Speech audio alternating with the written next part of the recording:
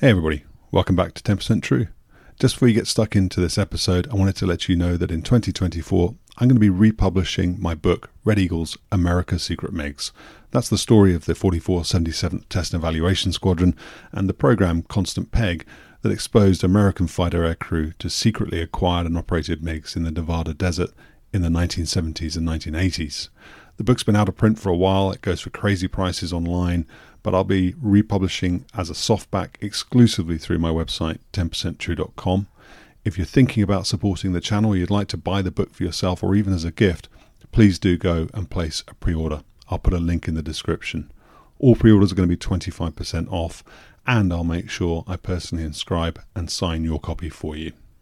Anyway, I'll let you get back on with enjoying this episode. Take care. Hey everybody, welcome to the 10% True podcast. Quick message from me before you get stuck in. This podcast is free, so there's no advertising. I don't monetize it on YouTube. You don't have to sit through any annoying adverts, and I don't even ask for any money through Patreon. But if you could, in exchange for that, drop me a like, leave a comment, share my content, and if you're listening to the podcast version, maybe leave a review of the channel, that would be hugely appreciated. It will help me to grow my audience, which is really what I'm trying to achieve. Anyway, with that, I'll let you get back to listening. Enjoy.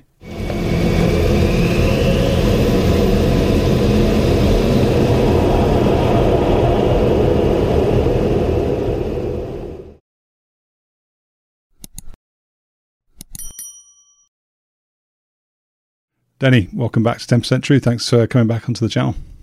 Well, thank you. It's my pleasure, Steve. We talked last time about your, principally about your time in the F-105.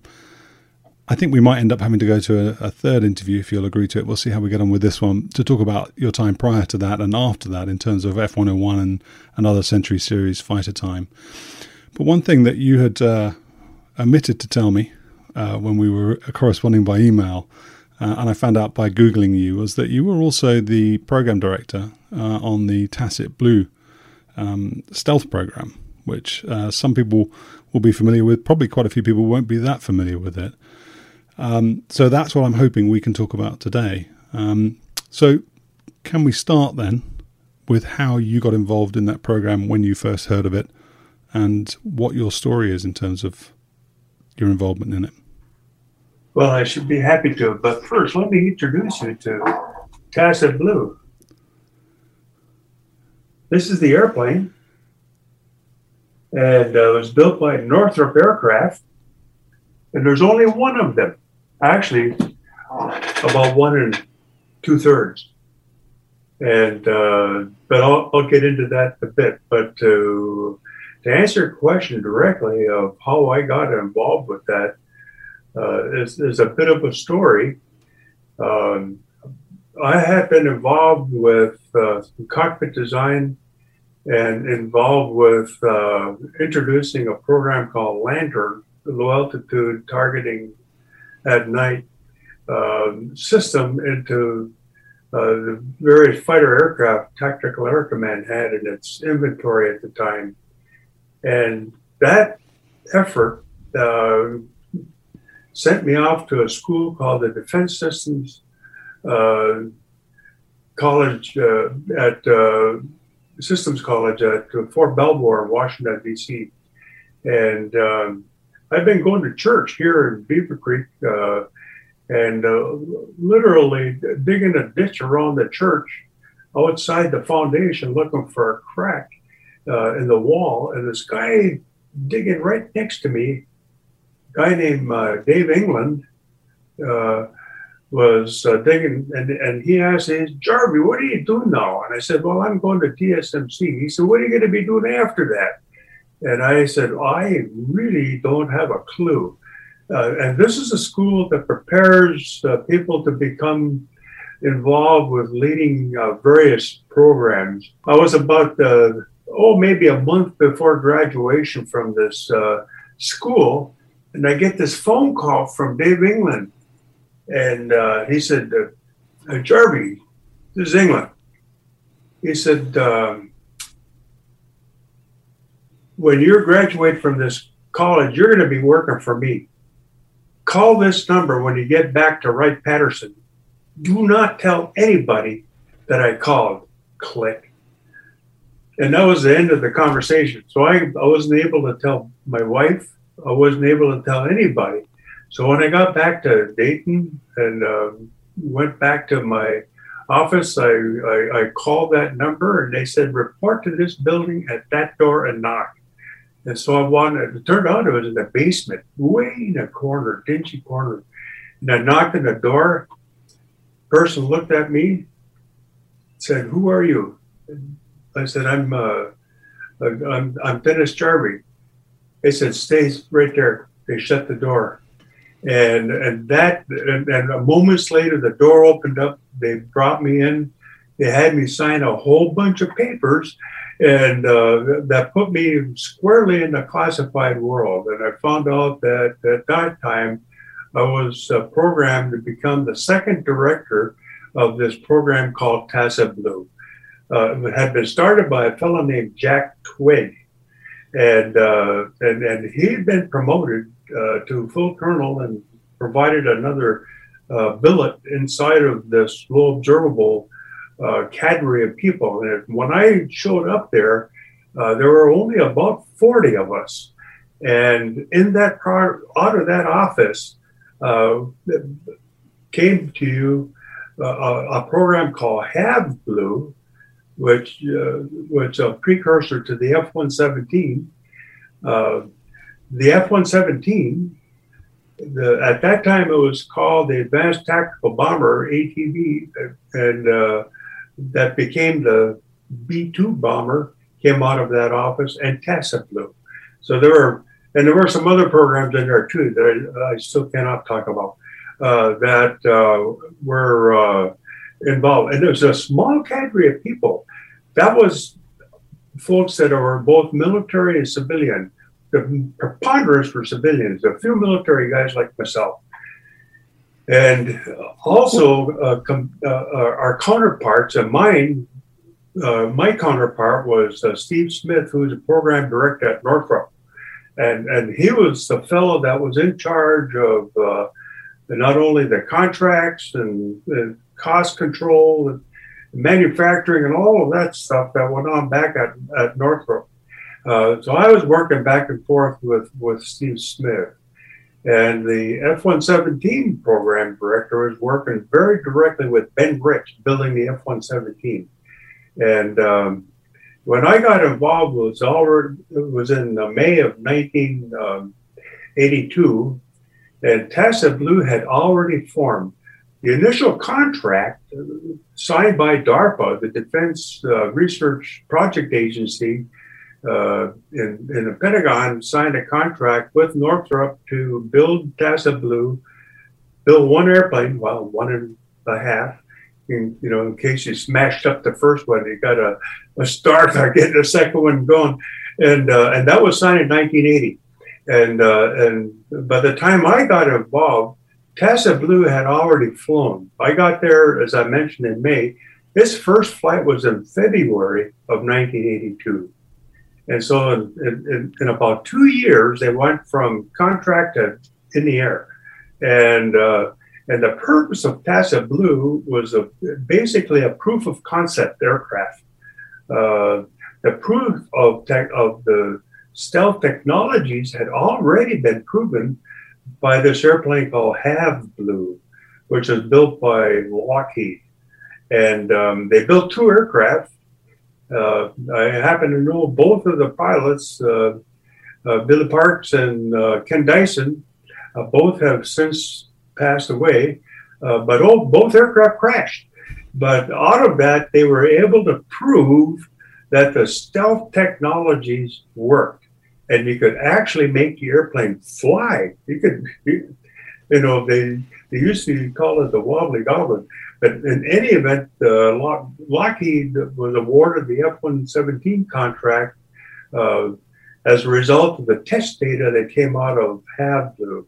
Well, Northrop didn't have anything in the air yet at this time. And the F-117 had a lot of facets in it. And so the radar energy that hit the aircraft will be scattered in many different directions.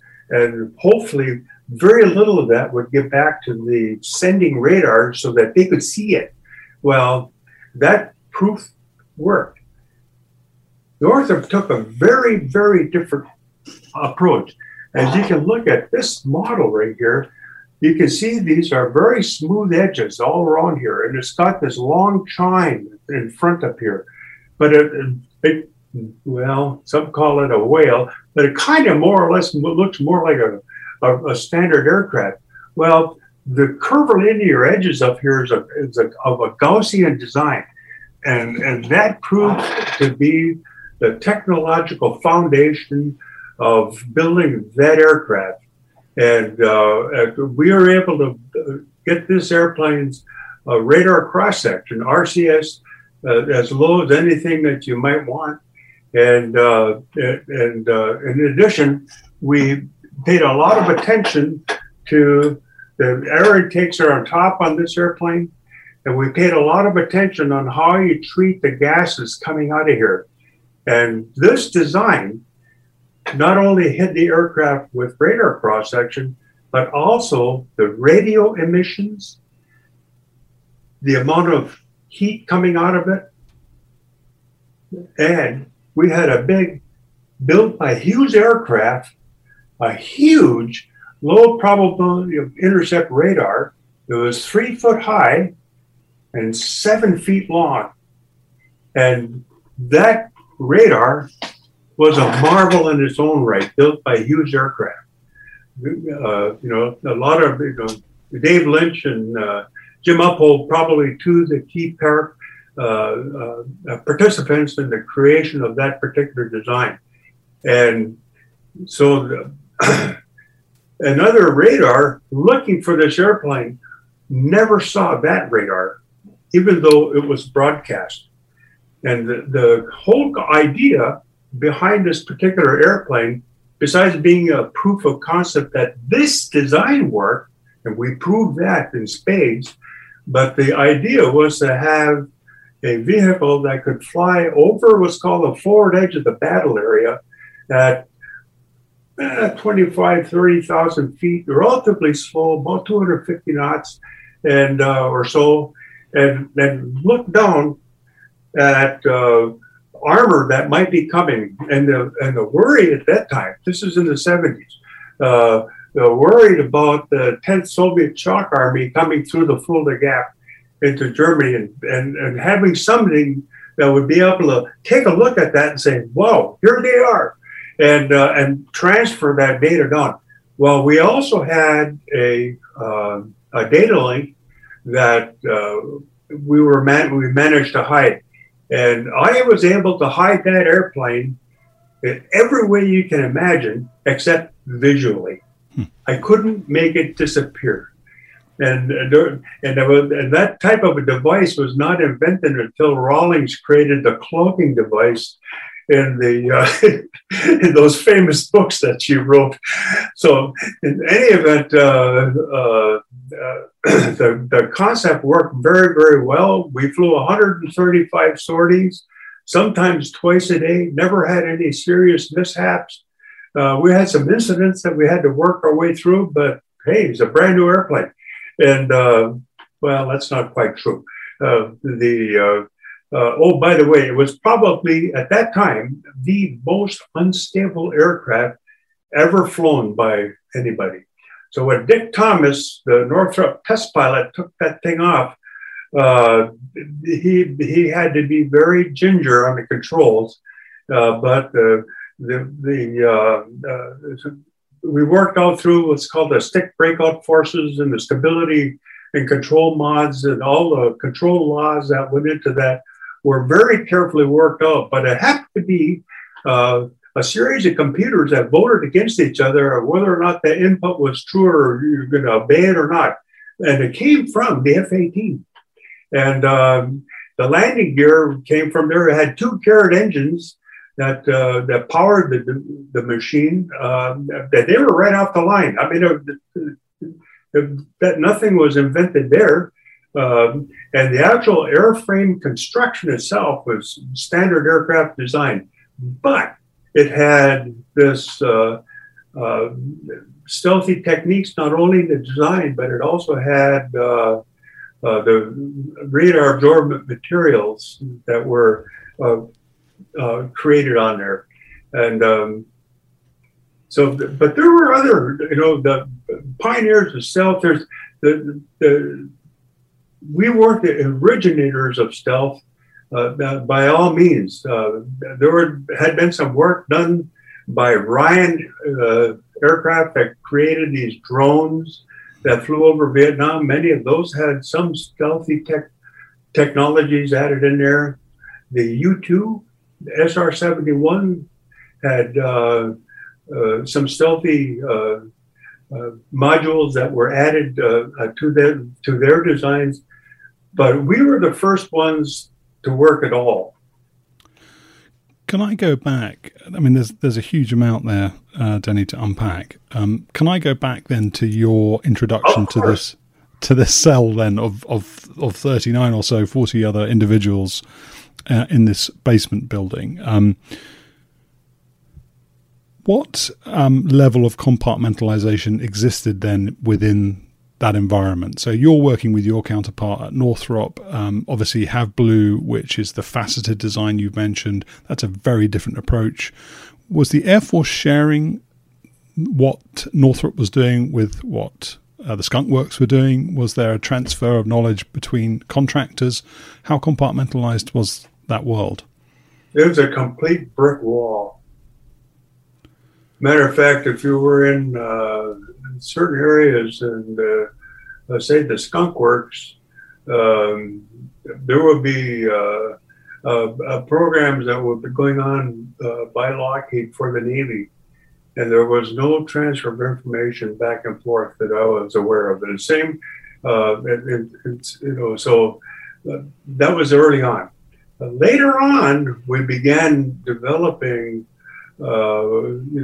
People realized that we needed to be able to increase the general knowledge of the engineering world in these other companies. And so we developed and this was all highly classified. It was top secret plus. And you had to be read into the program. And even within the program itself, just because you were aware of CASA Blue doesn't necessarily mean that you were given access to it. The levels of low probability of the low observables were there. How much what is the spectrum of the IR frequencies that this machine is developing, and how close do you have to be to it before you can see it? That stuff was even much more classified than just the existence of the program.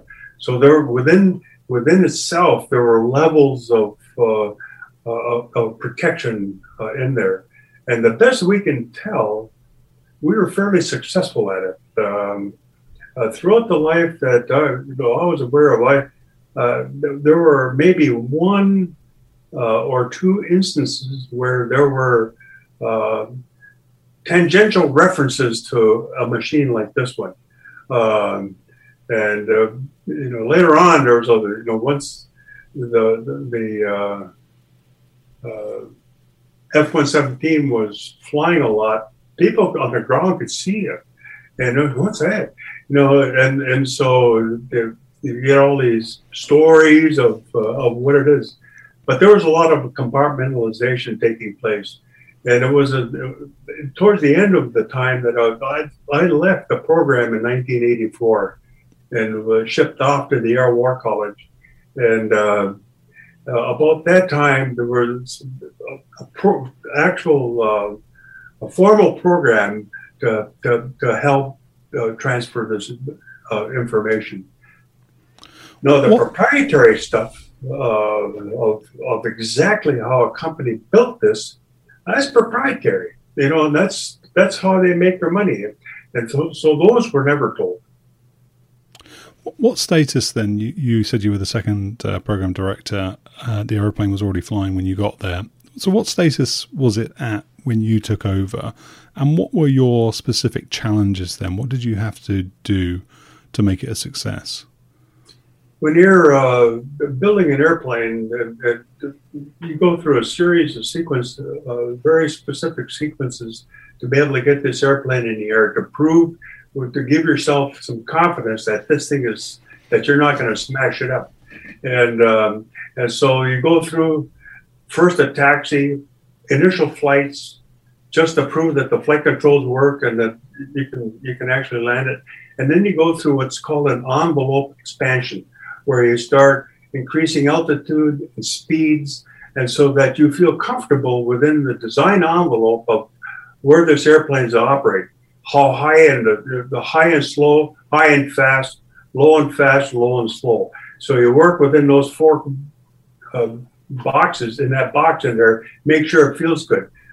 That was almost completed when I took over, but none of the program of measuring how successful stealth technologies had taken place yet. And so that's when I got started involved. And I was involved with that throughout the entire program, where we tested its infrared signature. We tested the radar cross-section.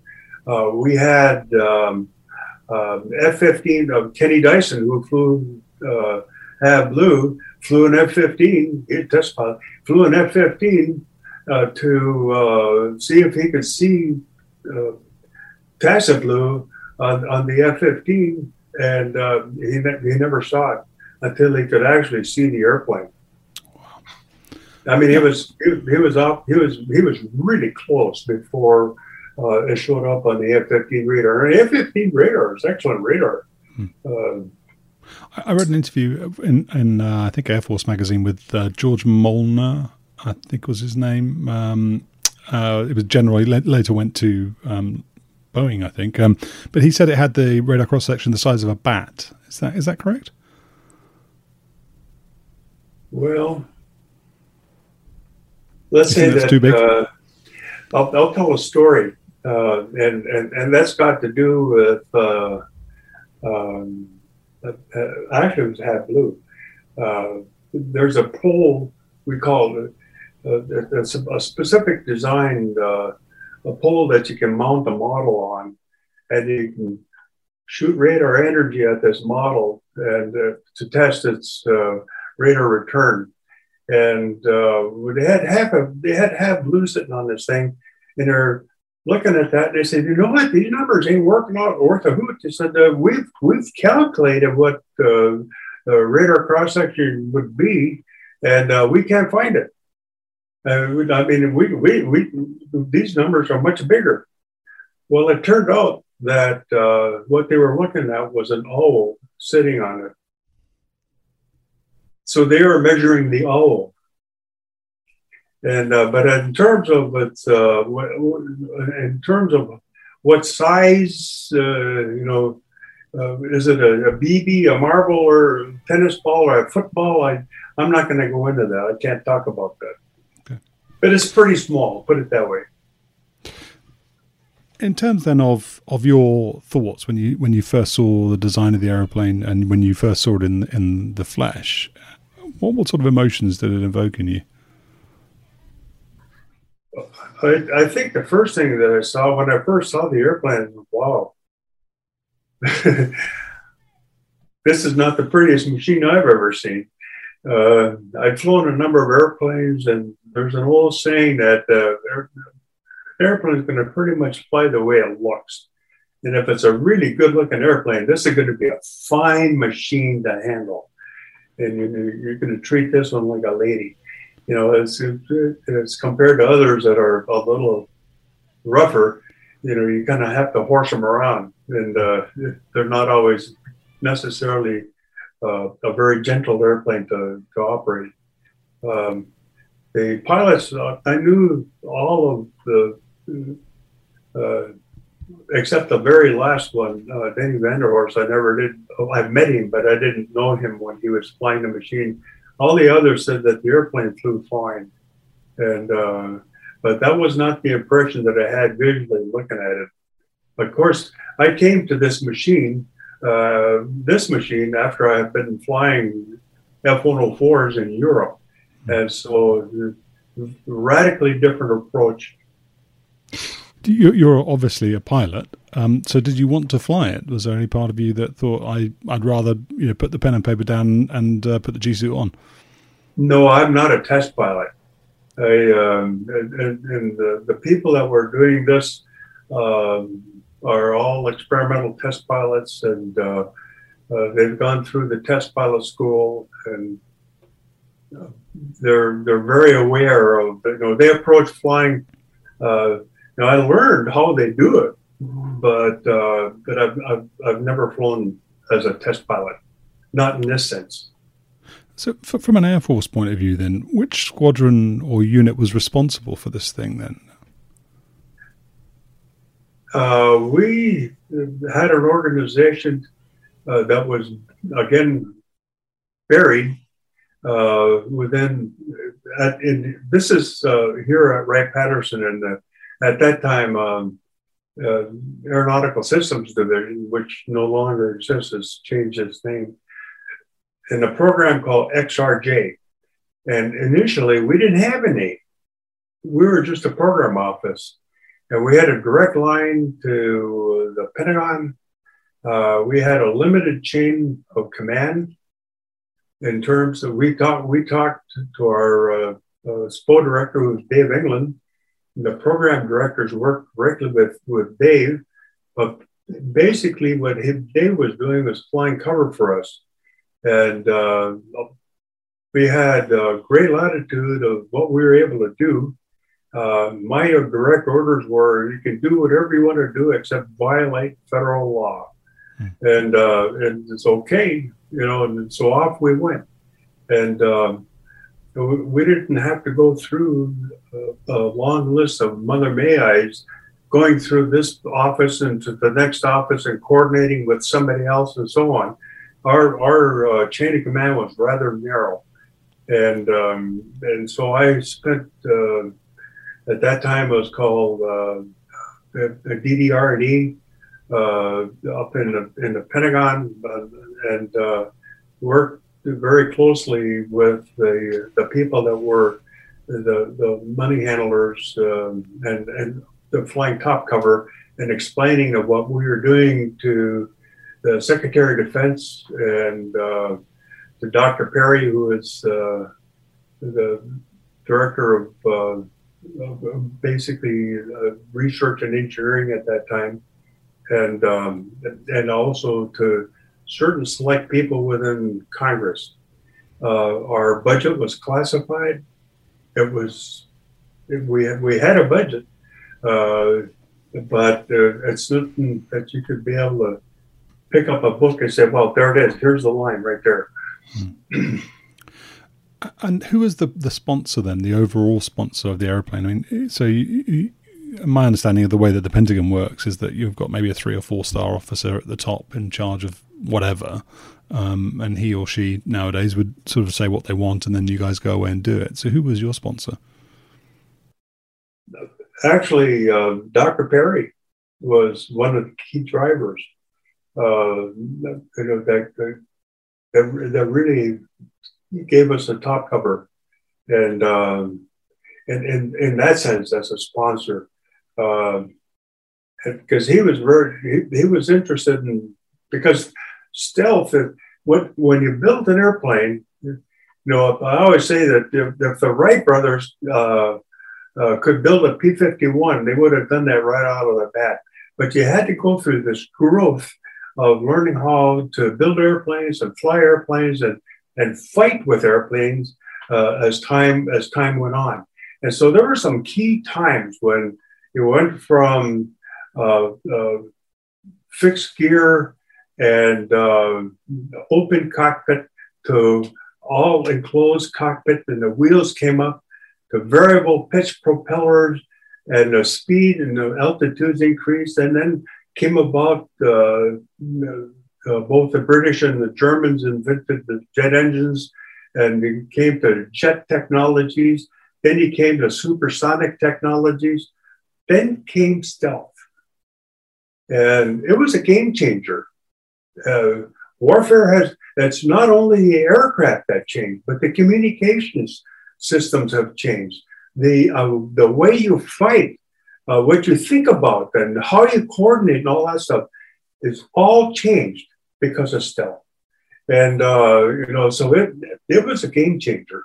And Dr. Perry recognized, I think, what the potentials were there and was eager to prove that this technology would work. Once we proved it to work, now is eager to get this thing in production and get it moving. And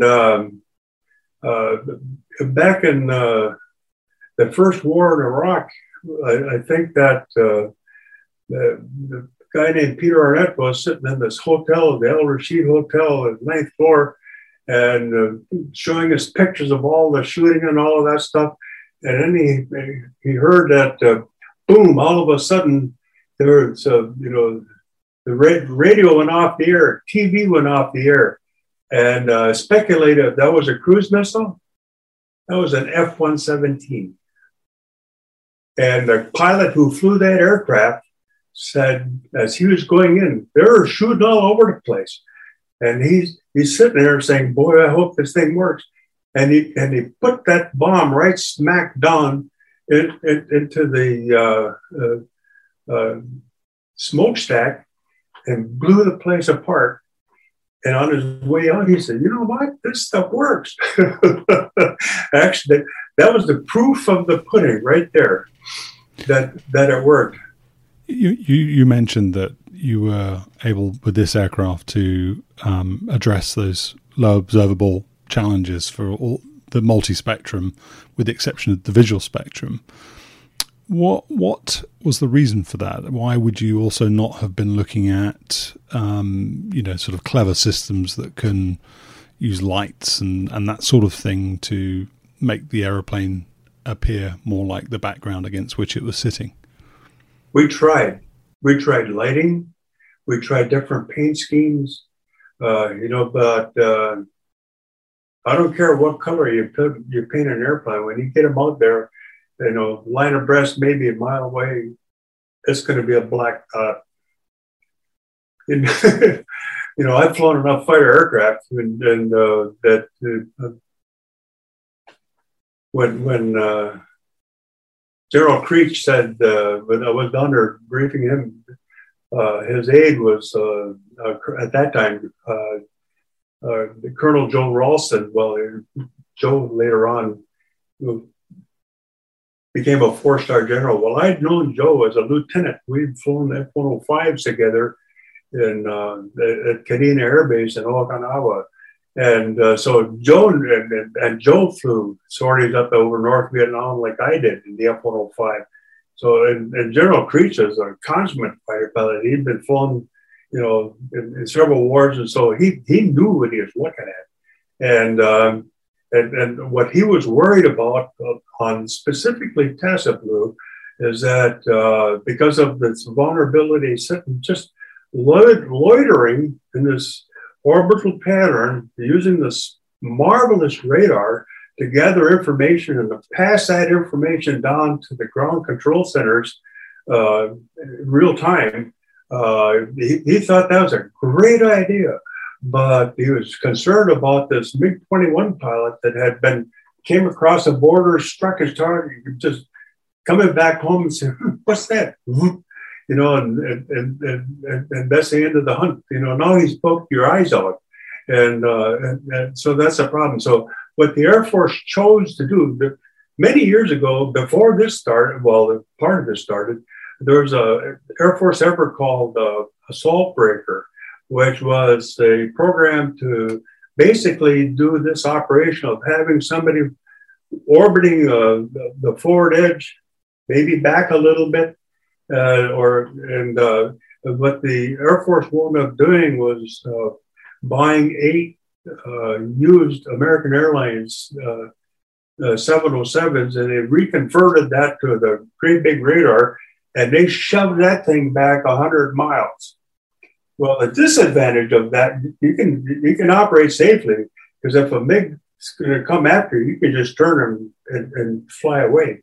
But at the same time, your look angle is masked by a lot of the mountains. So you have to see them further away before, where I was able to sit right on top of them and look at them right there, as well as way over there. And that radar was good enough where I could come pretty close to telling you what kind of vehicle it was. I mean, the capability of that radar was enormous. And of course, this is a long time ago. This is 1980. We're 40 years since. So was that radar on both sides of the aeroplane then? So it could do its circuit and transmit from either side? This one only had one radar. But the idea was to have one on either side, so that you could, it would work both ways. And but the proof, we were just trying to prove the idea. And this airplane was never meant to be put into production as that airplane looked. We're going to have to make some significant mods. What about this data link you talked about then? Data links were, you would sort of been familiar with them from, F101, presumably you had that F102, some kind of, is it SAGE was the data link for air-to-ground intercept. So data links as a concept weren't new. What was special then about the one that you put into this airplane? Our data link was not a command and control data link where we were receiving information from the ground and all that sort of thing. It was the one that we built was specifically to transfer data down. That was it. That was only, once again, it's a proof of concept aircraft. So how it would have evolved or could have evolved over time, we never got to get to that point.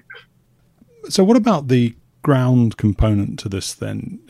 You've said that you got to the point where you could almost identify what sort of target it was. What were you actually doing? What sort of tests were you running? Did you get the army to come in with a bunch of tanks and armored fighting vehicles and get them to drive them around? Was it static tests? How did you actually test? Because this was also in broad daylight. So having established that you don't really want people to see the aeroplane, you obviously want to be able to test it in the daytime without it being seen, but at the same time in realistic scenarios. We didn't. We did not fly the airplane at night, and so you're right. It was full in the daytime. But yes, we had vehicles on the ground to be able to verify that our modeling was accurate or pretty close, and so yes, we did. So did you do that at scale then? Did you do that with just sort of 4 or 5 vehicles or 50 vehicles or 100 vehicles? That part of I flat don't remember anymore, Steve. Okay. And what about then what the radar was supposed to do? So were you intending to be able to get to a point where you could, let's say, uncooperatively identify a target on the ground? Was it just? Well, we never got to that. We never even got to the point of being able to get to that question.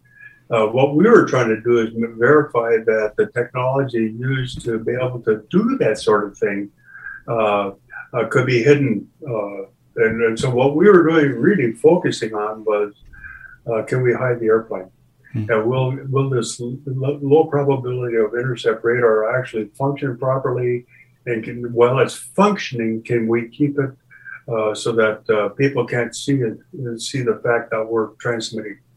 And that's the part that we were really focusing on. There's no doubt that the technologies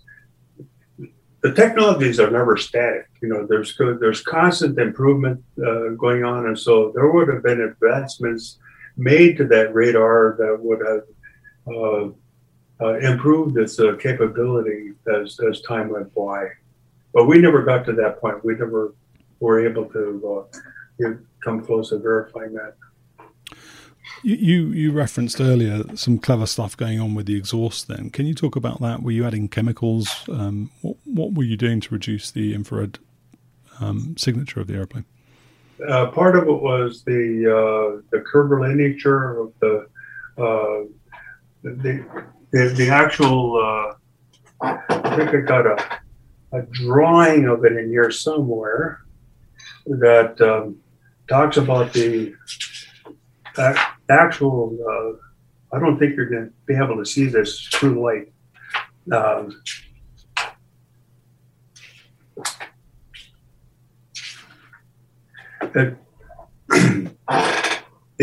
When the air comes into the engine, it goes at the top.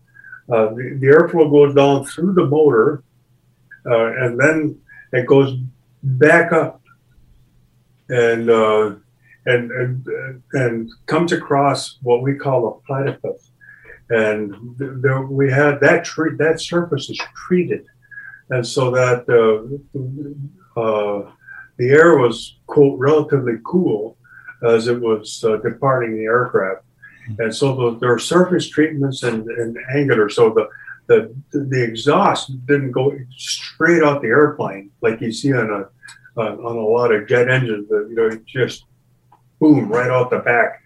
Ours went up and it gave it time to cool. No, did it have an impact on thrust? Sure, but it was good enough. We could get it in the air, and it would get to the speed that we're looking for, and that's all we needed. We didn't have, we weren't going to turn that thing into a Mach 2 machine, Well, what about noise then? Because you said it was going to fly at 25, 30,000 feet, which I guess, an airliner you can hear going overhead, can't you? But it's not too noisy. Did you have to think about the noise profile, the noise sort of signal? The acoustics? That's the word I'm looking for. Yeah, actually we did think about that, but there was the Garrett aircraft, the Garrett engines weren't particularly huge, powerful engines anyway, in terms of it's ambient noise as compared to, because we know that in World War II, there were huge devices used to be able to listen for aircraft. I don't know how much those are being used these days. So we paid attention to it, but if the aircraft was up at 30,000 feet, it was pretty quiet. If you're working in an environment where there's noise in the ground, driving a tractor or whatever, or in a village environment where there's other vehicular traffic or people talking, the chances are probably pretty low that you'd be picked up. If it's not a silly question, did you ever go and actually watch it fly? Did you go? Oh, yes, I did. Sure. Yeah, I didn't want to miss that. Well, I watched it take off and land. I didn't go out to the test sites because that would have been kind of I spend my day doing that. I got other things to do. And so, but yes, I did go see it fly. And what were, for you then, the key challenges? What sort of pushed you about it? I'm assuming that it was that it called on all of your skills and experience, but what was most notable for you as a challenge? Looking for trying to solve the anomalies in the data, the test data, and just trying to scratch our head. A certain frequency band. You'd fly 2 or 3 times, and the data would be low. Then next time you go up and you look up, and you see this bump and this glitch in there. You say, what's causing that? And so you spent, we had people spending a lot of time going over the surface areas of the aircraft physically to try to figure out what was going wrong, and that's probably where I spent most of my time was worrying about trying to figure out how to keep this thing hidden. But that's on the technical side. The other side of where I spent a fair amount of time was trying to keep our leadership in the Air Forces, and the user was going to be Tactical Air Command, General Creech. Keep him up to speed on the progress that we were making, and and our concept of operation of how we had planned to use a machine that integrated into the existing forces within the military. One of the things we were thinking about was if we have a classified program and all of a sudden this organization is getting new data, these people ain't dumb. They're going to wonder, where's this coming from? So how do we mask that? And so especially if you're going to be dealing with a relatively small number of vehicles as compared to building several wings of fighter aircraft, it's kind of a different story. We wanted to keep it classified. Well, how do you keep it classified? If nobody knows you're there and nobody sees your data, well, what's the point of that? So we face our problem was a little bit different than the B-2. The B-2, we knew that eventually that airplane was going to start off as a totally classified program. We call it the black world. And, from neither light or sound or it is emitted. It's just like a black hole. Just, they don't even know it's there. Well, eventually the B-2 is going to have these huge airplanes parked on the ramp somewhere. And so it's going to be impossible. So we worked through a transition phase of that particular machine to first announce its presence and so on. Well, that was never the intent on TASAPLU in terms of our concept of operation, but we never got that far because the program got canceled in May of 1984. And so those ideas may have been passed on to some other program. I'll never know, but it was sure dormant by the time when I was finished. So just be really clear then, to make sure I've understood this. So TASAPLU was always intended to be a demonstrator of technology and of capability, but there was going to be a follow-on aircraft that would be exactly. If there were TASAPLU, hopefully, my hope was that it would transition this demonstrator model into an actual platform that would be delivered to the Air Force as a reconnaissance vehicle. That was certainly my aim and what I was driving towards. And well, I didn't do so hot. Well, can we talk about that a bit then? When did you first hear then that the program was going to be cancelled, and what were your thoughts on that? Well, my first thoughts were rats. But it was after, I didn't know right away that it had been canceled. As it turned out that I think on my father's birthday, boy, does that bring back memories. March the 20th, 1983, I was in a room with myself and a young engineer, radar engineer, Terry Tucker, and with General Gabriel, who's the chief of staff, General Brown, who's the chief of systems command, General Creech, who's the commander of Air Tactical Command, and General McMullen, the 3-star, who was the chief of the Aeronautical Systems Division at Wright-Patt. And I gave the program briefing.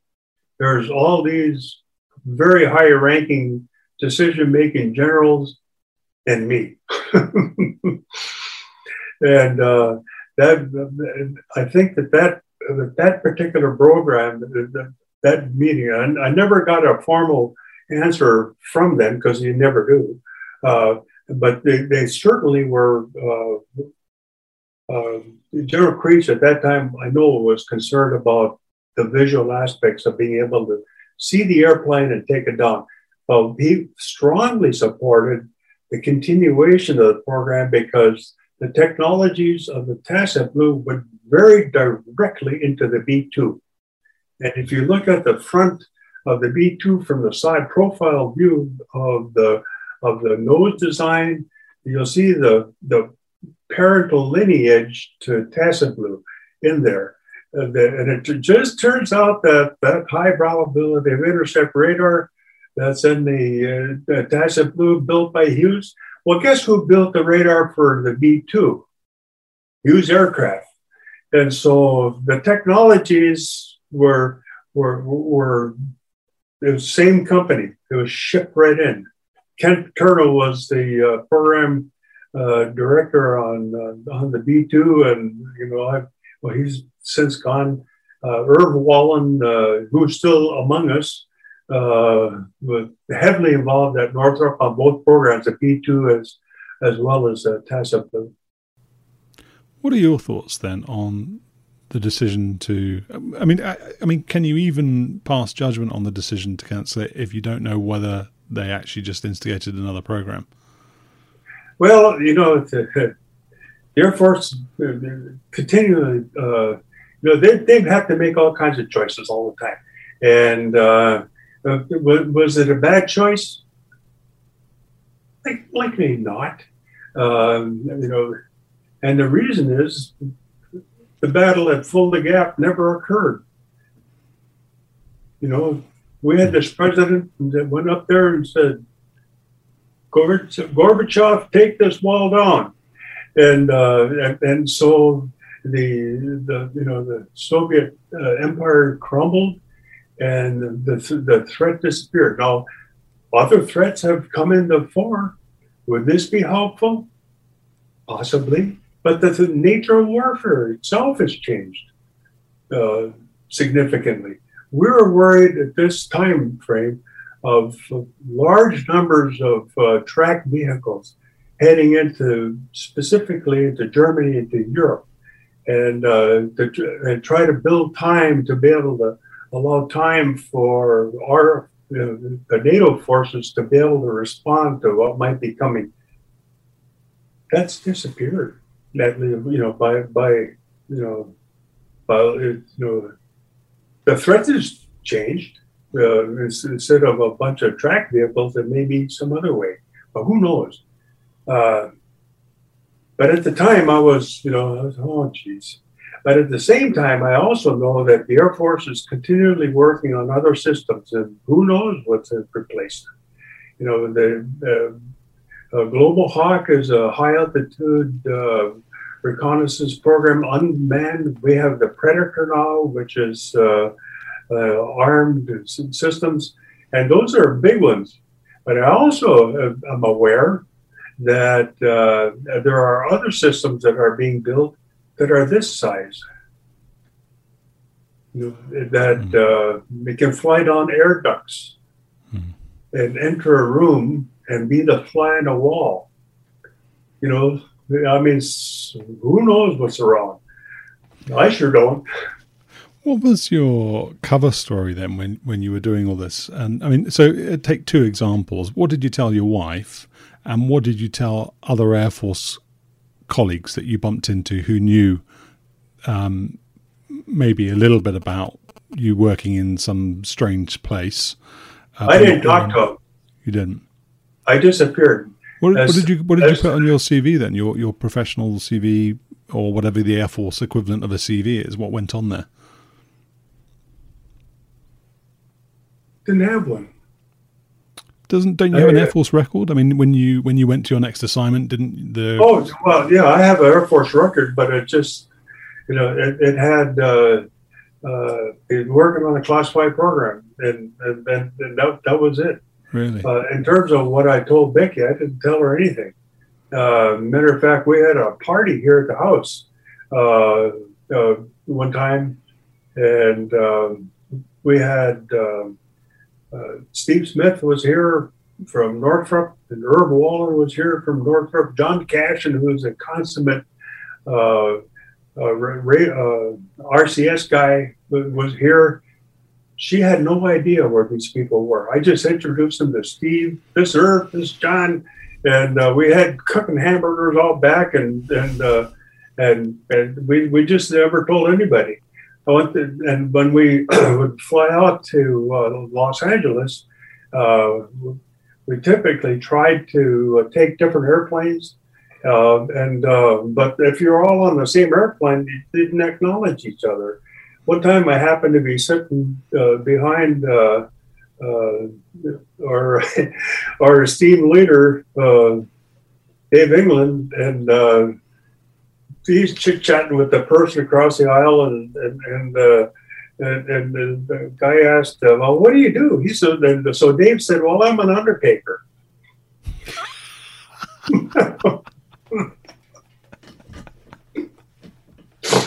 Just make it up. So we had cover stories, but I never able to tell Becky that I was going to Northrop. I was never able to tell her that I'm going to be staying at this place called the Cockatoo.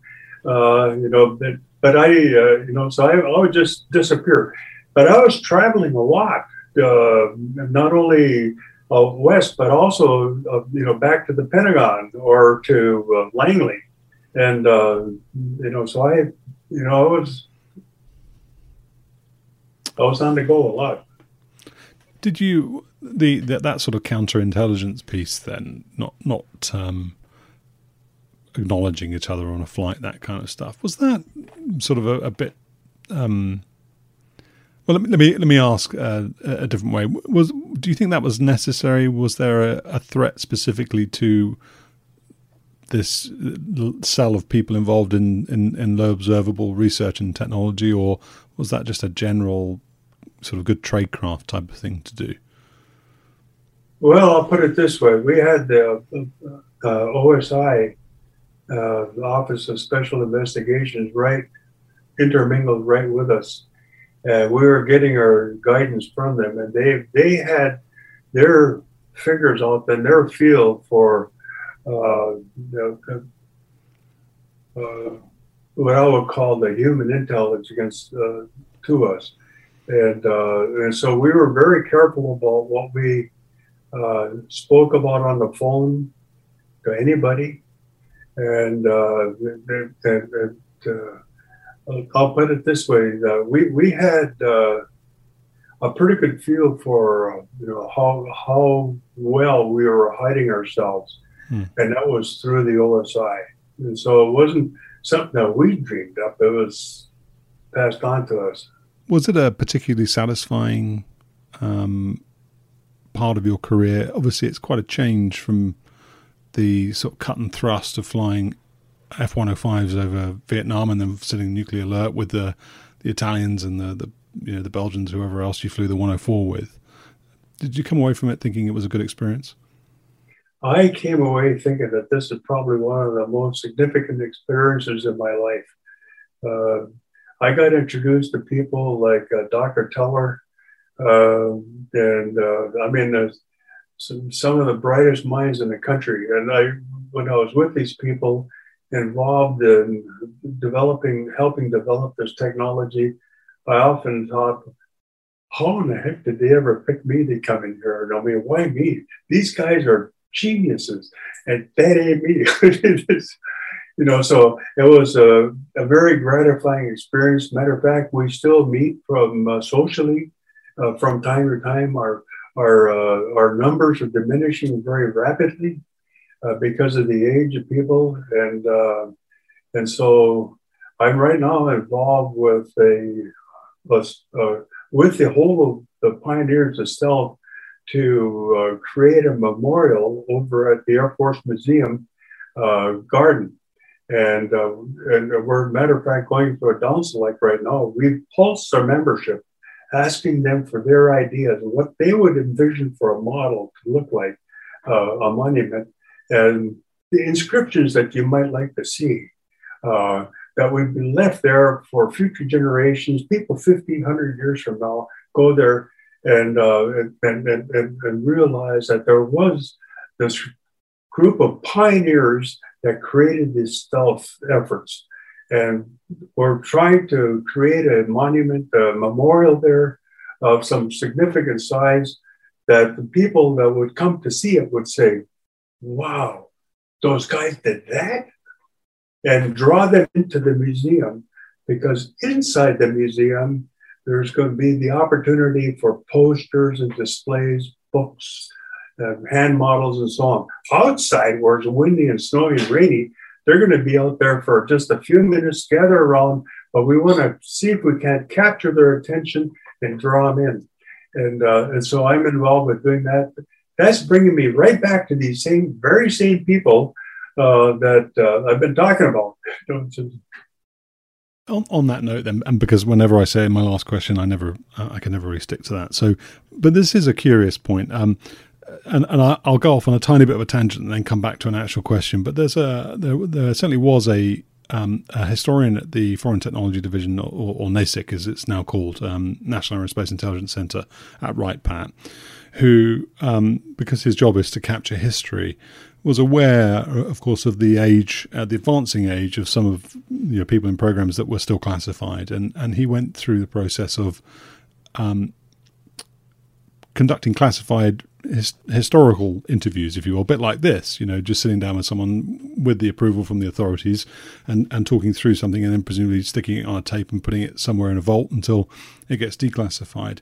And you said right at the beginning of this conversation that in that cell of people, that 40 or so people, there was the Advanced Tactical Bomber, there was HAV Blue, there was Tacit Blue, and then you said there were a couple of other things that are still classified. Is there any initiative? So two-part question, Denny. So the first thing is, those things that are still classified, do you see there being the potential for them to ever be declassified? And then the second part of the question is, has anybody come to you and said, well, look, let's talk about some of the classified elements of Tacit Blue, because I understand there are still some things that are not declassified, and let's get them down on record so that when they are declassified, people can listen to you talk about them. Well, in terms of people coming to me, no, they haven't. But we were interviewed, probably 20 years ago, formally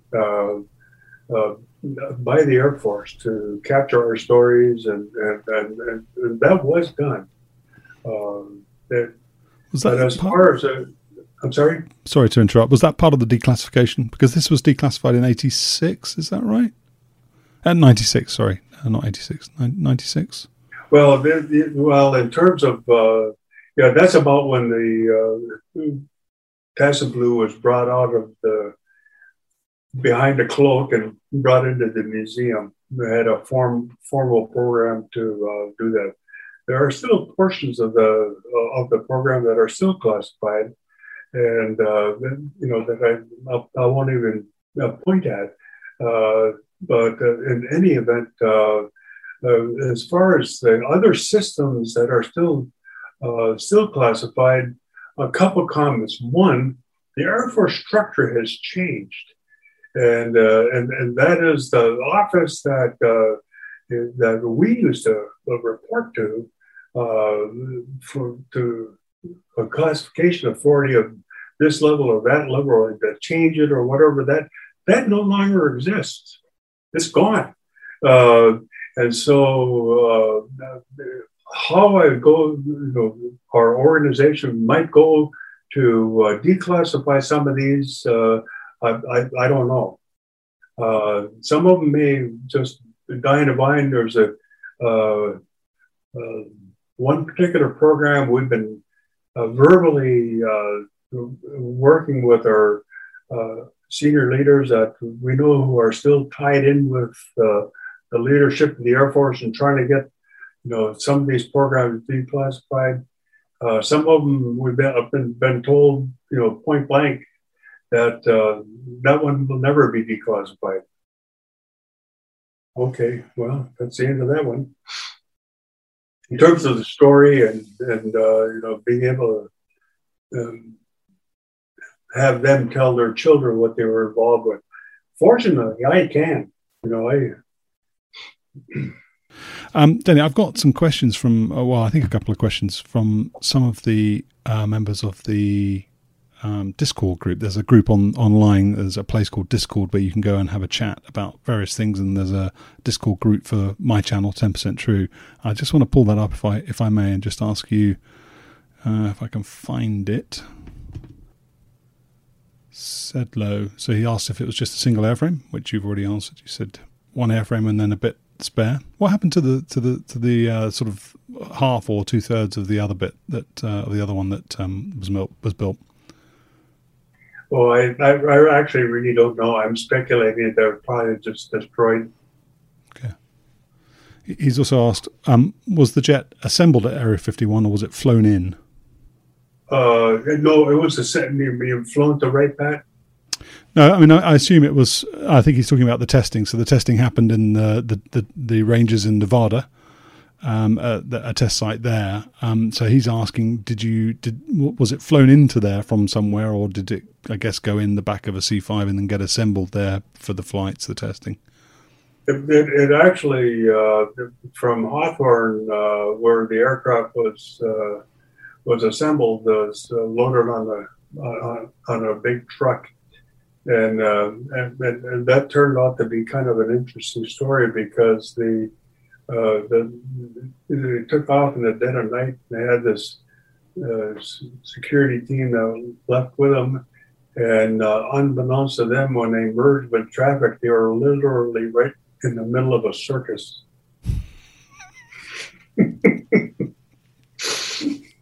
Seems appropriate. So Vico asks, from Wikipedia, Northrop's B-2 chief scientist John Cashin was quoted in 1996 as having said, "You're talking about an aircraft that at the time was arguably the most unstable aircraft man had ever flown." Was it intentional to test something else? Was that intentional? Did they build it in an unstable way intentionally to test the flight control logic? Or was that necessary because of the way that the aeroplane was designed and how it was going to fly? It was the latter. It just happened to be the way the aircraft was designed. And matter of fact, if you took the control laws off, you put it in a wind tunnel, the airplanes go around backwards. And it was very, very unstable. But that was just a result of the physical design of the aircraft. You only have so much room between the center of lift and center of gravity, and you've got this massive radar that's sitting in there. The engines, in the back, and so all the control laws that had to be worked through to be able to make the aircraft stable. That just happened to be the way it is. But what John said was, I think, accurate. I've known John for many years.